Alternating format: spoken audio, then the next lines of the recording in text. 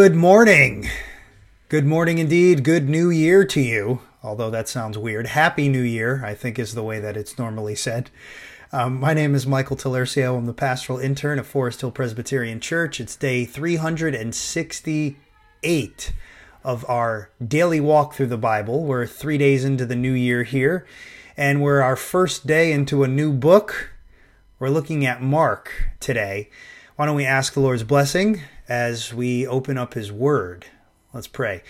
Father, thank you that you have given us this opportunity in this new year to worship you afresh. Thank you so much, Father, that you've loved us and cared for us throughout this previous year as your people.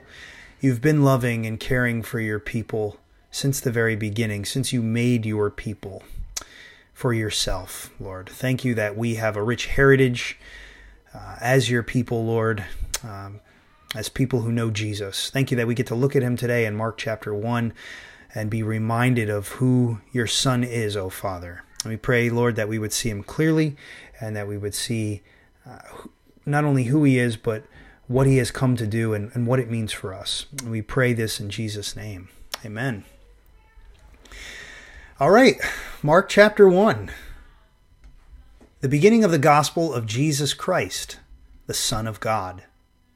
As it is written in Isaiah the prophet, "Behold, I send my messenger before your face, who will prepare your way. The voice of one crying in the wilderness, prepare the way of the Lord, make his paths straight." John appeared, baptizing in the wilderness and proclaiming a baptism of repentance for the forgiveness of sins. And all the country of Judea and all Jerusalem were going out to him, and were being baptized by him in the river Jordan, confessing their sins. Now John was clothed with camel's hair, and wore a leather belt around his waist, and ate locusts and wild honey. And he preached, saying, "After me comes he who is mightier than I, the strap of whose sandals I am not worthy to stoop down and untie. I have baptized you with water, but he will baptize you with the Holy Spirit." In those days, Jesus came from Nazareth of Galilee and was baptized by John in the Jordan. And when he came up out of the water, immediately he saw the heavens being torn open and the Spirit descending on him like a dove. And a voice came from heaven, "You are my beloved Son. With you I am well pleased." The Spirit immediately drove him out into the wilderness, and he was in the wilderness 40 days, being tempted by Satan. And he was with the wild animals, and the angels were ministering to him. Now after John was arrested, Jesus came into Galilee, proclaiming the gospel of God, and saying, "The time is fulfilled, and the kingdom of God is at hand. Repent and believe in the gospel." Passing along the Sea of Galilee, he saw Simon and Andrew, the brother of Simon, casting a net into the sea, for they were fishermen. And Jesus said to them, "Follow me, and I will make you become fishers of men." And immediately they left their nets and followed him. And going on a little farther, he saw James, the son of Zebedee, and John, his brother, who were in their boat mending the nets. And immediately he called them, and they left their father Zebedee in the boat with the hired servants, and followed him. And they went into Capernaum, and immediately on the Sabbath he entered the synagogue and was teaching. And they were astonished at his teaching, for he taught them as one who had authority, and not as the scribes. And immediately there was in their synagogue a man with an unclean spirit, and he cried out, "What have you to do with us, Jesus of Nazareth? Have you come to destroy us? I know who you are, the Holy One of God." But Jesus rebuked him, saying, "Be silent and come out of him." And the unclean spirit, convulsing him and crying out with a loud voice, came out of him. And they were all amazed, so that they questioned among themselves, saying, "What is this? A new teaching with authority. He commands even the unclean spirits, and they obey him." And at once his fame spread everywhere throughout all the surrounding region of Galilee. And immediately he left the synagogue and entered the house of Simon and Andrew with James and John. Now Simon's mother-in-law lay ill with a fever, and immediately they told him about her. And he came and took her by the hand and lifted her up, and the fever left her, and she began to serve them.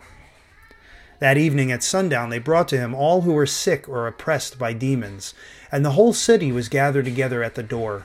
And he healed many who were sick with various diseases, and cast out many demons. And he would not permit the demons to speak, because they knew him. And rising very early in the morning, while it was still dark, he departed and went out to a desolate place, and there he prayed. And Simon and those who were with him searched for him, and they found him and said to him, "Everyone is looking for you." And he said to them, "Let us go on to the next towns, that I may preach there also, for that is why I came out." And he went throughout all Galilee, preaching in their synagogues and casting out demons. And a leper came to him, imploring him, and kneeling said to him, "If you will, you can make me clean." Moved with pity, he stretched out his hand and touched him and said to him, "I will, be clean." And immediately the leprosy left him, and he was made clean. And Jesus sternly charged him and sent him away at once and said to him, "See that you say nothing to anyone, but go, show yourself to the priest and offer for your cleansing what Moses commanded for a proof to them." But he went out and began to talk freely about it and to spread the news, so that Jesus could no longer openly enter a town, but was out in desolate places, and people were coming to him from every quarter. The Gospel of Mark. Here it is. We're beginning today. And what to say by way of introduction? Some people, many people actually nowadays in critical scholarship, think that the Gospel according to Mark is the first of the four Gospels that was written. My own personal thought is, the jury's still out, but I kind of lean more towards Matthew being the first of the four. I think that the way that the four Gospels appear in our Bibles is the chronologically speaking, the order in which that they were all written. I don't think that's true for all the books in the Bible, but with the gospel accounts, that's my personal view. But the reason why many people think that Mark was written first is because it's very bare bones. It doesn't have a lot of material in it that doesn't appear in Matthew or Luke or even John. And because of that, people think that it's kind of the framework that the authors of Matthew and Luke, and maybe John, used it as the framework for their gospel accounts. And so they just kind of built off of the straightforward components of Mark's gospel and kind of added their own features and other stories that they recall or that they had heard if they weren't disciples themselves like Luke. Luke wasn't one of the apostles, at least. Luke wasn't an apostle, but neither is Mark. Mark is what we believe from church history, from Papias, actually. He gave us some important information, some important details about Mark's gospel. One of those pieces of information, which Eusebius records in his church history, is that Mark was a disciple, a protege in particular of Peter. He also knew Paul. We believe that in the book of Acts, where we read about John Mark, that is Mark, the Mark who authored the gospel according to Mark. And so this man wasn't an apostle himself, but he knew the apostles. He was in with at least two of them and other close disciples of Jesus. And so what we believe, as Papias has handed down throughout church history, one of the early church fathers, Eusebius, recorded for us, what we believe about the Gospel of Mark is that it was authorized, so to speak, by one of the apostles, by Peter.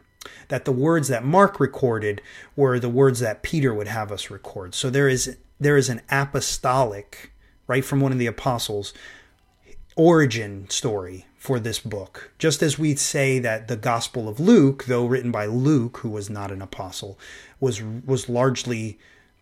mainly authored or authorized, we might say, by Paul, Luke being a companion of Paul. So the four gospel accounts, all of them either written by apostles themselves or authorized by apostles. And we know Mark being that of Peter's influence there. And the reason that that's important is just because we can be sure that the gospel accounts themselves don't teach us or say anything to us or to anyone, whoever reads them, that is different or outside of what Jesus commanded his apostles to do and to teach. Jesus authorized his apostles and the apostolic crowd there, the apostolic community, to give us his word, an accurate depiction of who he is. The thing that makes Mark unique, beyond just that it's kind of bare bones, are a couple of passages, a couple of features that we're going to read about over time. And we start reading about one of them in today's chapter. We don't get an account in Mark of Jesus's birth or his childhood like we get information from in Matthew and Luke. Instead, we jump right into verse 1, the beginning of the gospel of Jesus Christ, the Son of God. And what's interesting is that Mark is giving us this gospel account in the mid-60s, maybe before then, but no later than the mid-60s. That is, not sooner, no later than the mid-60s. And at that time, Rome was the center of the world, and in particular, Nero was in charge in the mid-60s of Rome, and he was just a corrupt ruler. There were other corrupt rulers in Rome's history, but Mark is beginning the gospel account. Mark is beginning his gospel account in verse 1 here, the beginning of his gospel account of Jesus Christ, the Son of God, with a bold statement. Because the word gospel was a word understood in Roman times to mean good news. It was a word that basically meant that the king has conquered, and the word gospel meant here is news that the king has conquered. He's conquered another army, or he's gone and he has been successful in a military campaign, and the gospel is the declaration of that news that the king has conquered. And Mark here is telling us that Jesus is that conquering king. This is his gospel. He is the Son of God, a title that was often ascribed to the ruler of Rome, to the Caesar. Mark is making the bold statement here that is actually Jesus. Jesus is the Son of God, and this is his gospel. And he immediately links the sonship of Jesus, the Son of God status of Jesus, the Christ status of Jesus, him being the Messiah. That's the Greek word there for Messiah, Christ. He links this good news account to what was written many centuries before in the prophets. And so we get the quotation there from Isaiah, the prophet Isaiah, regarding John the Baptist. So we kind of get a condensed version at the beginning of Mark of what we see over a number of chapters playing out in Matthew and Luke. We get John appearing and baptizing. We get Jesus' baptism here. The temptation of Jesus summed up in just 2 verses here in this account, whereas in Matthew and Luke, there are larger portions of Scripture, more details. We get Jesus obviously enduring the temptation there, and then his gospel ministry beginning. All within 15 verses, we get that in Mark's account. And in particular, in verses 14 and 15, we learn that Jesus began proclaiming the gospel of God after John was arrested, John the Baptist. And he says, the time is fulfilled. This is the beginning of his ministry. This is how Jesus begins his ministry. The time is fulfilled, and the kingdom of God is at hand. Repent and believe in the gospel. That is how Jesus begins his public ministry, saying that the time is fulfilled. The kingdom of God is at hand. He's making a statement about himself. It's not just Mark. Jesus is self-consciously mentioning his kingship in a way here. The kingdom of God is at hand. Repent and believe in the gospel. We have to reject the idea that sometimes comes down to us that Jesus really didn't make a big deal of who he himself was as the Messiah. He didn't really take that title upon his lips. That's what he's doing right here. Jesus is telling us that he sees himself as the one bringing the kingdom of God.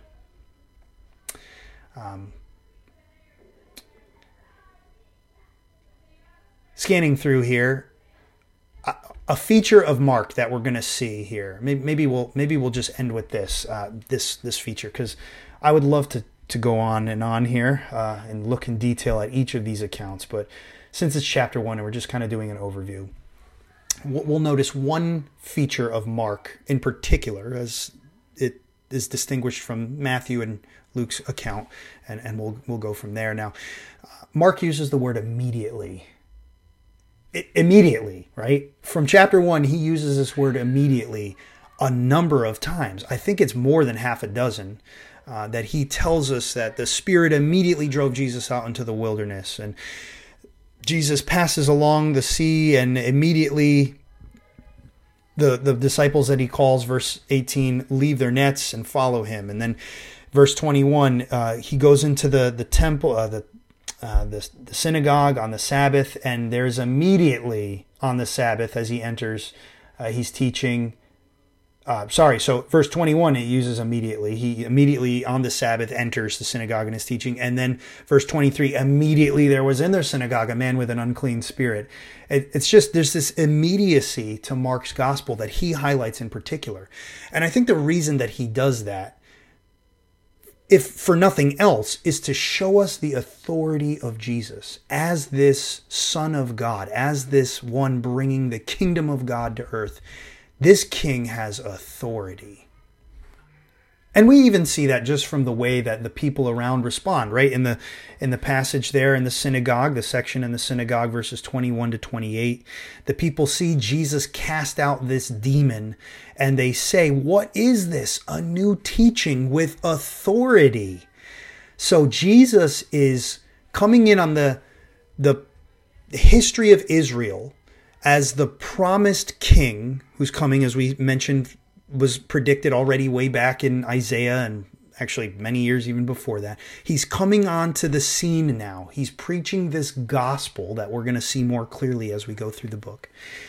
And he's commanding things. He has authority as the Christ, as the Son of God. And what's he have authority over? Well, we saw that he has authority over unclean spirits. But if we go back even further into the beginning of the passage, we saw that he has authority over the devil, right? In verses 12 and 13, we've already seen it. That was the thing that began Jesus' ministry. He defeated the devil in the wilderness by refusing his temptations. And now he brings that authority onto the scene in his public ministry, into Israel, and really to the ends of the earth, which will play out in time. Jesus is bringing that authority that he's demonstrated up front by defeating Satan in the wilderness. In the matter of a verse, right? We get that from Mark. It's just in accordance with him showing how authoritative Jesus is. It takes just one verse for us to see that Jesus is authoritative over the very devil himself. And now he's bringing that authority. So he has authority over the devil. He has authority over his minions, the demons, that even inhabit people, like this man in the synagogue there. We don't want to miss that he has authority over his first disciples, right? Verses 16 to 20. He walks by on the sea. He tells people to follow him. They leave everything and they follow him, right? He has authority over human hearts in that way, right? But going on, he has authority, going on from there, verses 29 to 34, he has authority over sickness. He heals Peter's mother-in-law, and she immediately gets up and serves him and the other disciples. And then Jesus makes it clear in verses 35 to 39 that he has come out to preach the gospel. Because the people want to make him known. The tendency is for the people to want to build up Jesus' reputation and make much of him. But Jesus says, I have to keep moving. I'm here to preach this message. That's not all he's here for, but he is here to preach a message, to preach the gospel. Verse 38. Let us go on to the next towns that I may preach there also, for that is why I came out. And then we see Jesus with his authority over leprosy and all that is actually wrapped up in that leprosy. All the ways that the law bound people, like lepers, to be outside of the community. In verse 40 to 45, we see Jesus healing this man with compassion, this leper with compassion. And then he says, go, in verse 44, see that you say nothing to anyone, but go, show yourself to the priest, and offer for your cleansing what Moses commanded for a proof to them. And we see the man actually disobeyed Jesus in what the last verse, what happens there, by going out and beginning to talk freely about what Jesus did. So we see Jesus, Mark highlights this in particular, Jesus not ready for everybody to just come to him and to know him. He has a plan and a reason in place for why he doesn't want his name to be lifted up. And one of the reasons is because he doesn't want people to come to him just for what he can do. He has come to preach a message, and it's by that message that people will be set free. We'll see that more. And he's come to give that message the authority that it needs.